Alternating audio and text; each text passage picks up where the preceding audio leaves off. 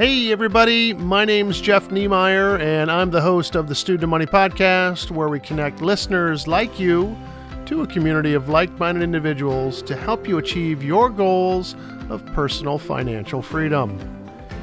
We also have a YouTube channel, short and long format video training, and a new book coming out this spring in 2022. I'm a little under the weather this week, I'll be honest with you, so my voice isn't what it should be, okay? I had a COVID test last Friday, and I'm still waiting for the results to come back several days later. And honestly, I hope I do have COVID because I've got a vacation coming up to Aruba the end of February, and catching COVID now would make it easier for me to get into Aruba and back to the United States. You see, when you have to show if I show a positive test 2 to 4 weeks before departure, I don't have to show a negative test at the port of entry when I go in, and also coming back. So for the next few weeks, I'm actually actively trying to catch COVID. Sounds a little crazy, I know, but I do have a video of my experience of getting COVID back in November of 2020, and now, of course, I'm fully vaccinated. So I'm really not worried about extreme symptoms or, God forbid, dying. It seems strange to want to catch a virus on purpose. But the last thing I want is a positive test the 2 weeks prior to leaving, or worse yet, the day before flying out. So today I want to talk about something a little more important that affects everybody.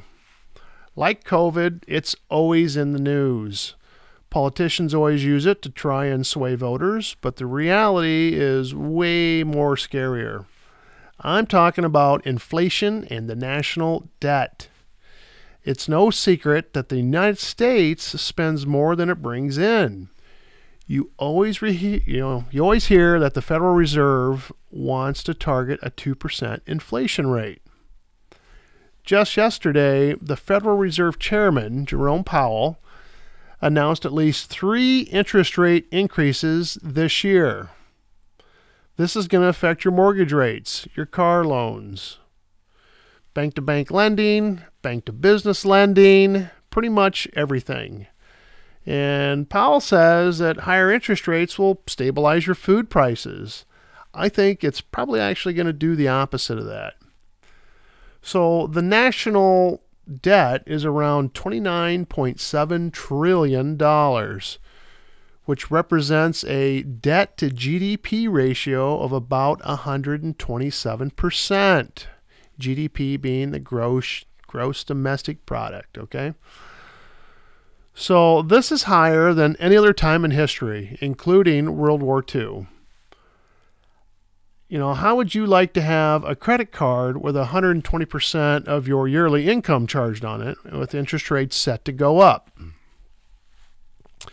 Not only can't the United States afford to pay their debt service for the currently funded expenses, they also have trillions of dollars in unfunded future liabilities like Medicare, Social Security, and health care.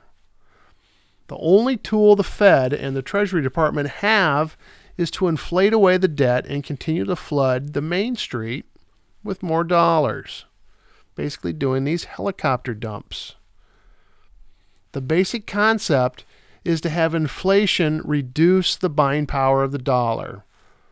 That way, a 20 or 30-year reserve note of $100, let's say, can be paid back for maybe $50 sometime in the future. So this is great for the government, but at the price of its citizens who are on a fixed income or are savers. Unfortunately, most people are planning on living on a fixed income or retirement. Most people work 20 to 40 years saving and contributing to a retirement plan so that when they retire, their income will go down and they'll spend the rest of their life on a fixed retirement income while inflation slowly robs them of their money to pay back for the national debt.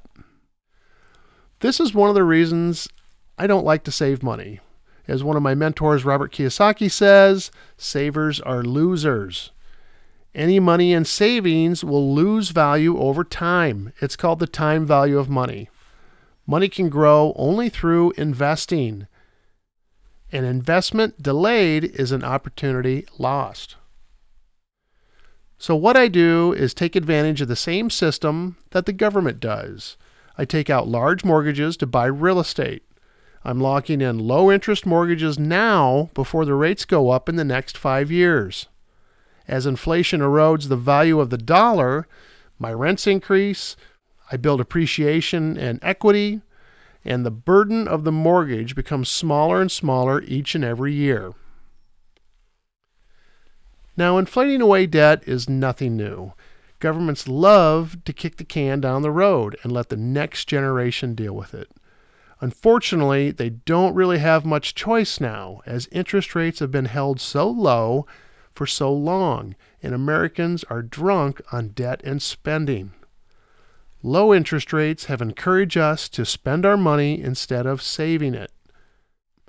Now they have to raise rates to pay the bill, and anyone living on a fixed income will pay the price. The better plan is to build multiple streams of passive income that actually go up after your retirement versus going down. Income that brings in monthly cash flow long after your working years. If you really want to learn more about how the dollar, the Federal Reserve, and the Treasury Department work together to rob you of your savings, I highly recommend you watch the 10-part video series on YouTube called The Hidden Secrets of Money by Mike Maloney. Ask yourself, are you planning on your income going up or down after retirement? Does your financial advisor tell you to start investing in more secure and lower return guaranteed investments like government bonds as you get older? Will you be on a fixed income for potentially 20, 30, or even 40 years after your retirement? I don't know about you, but I plan on spending more money after retirement than I do before retirement. I want my income to continue to go up instead of going down. And I plan on living several years, if not decades, after I retire. I know my expenses will go up. My food, my housing, entertainment, and of course my medical.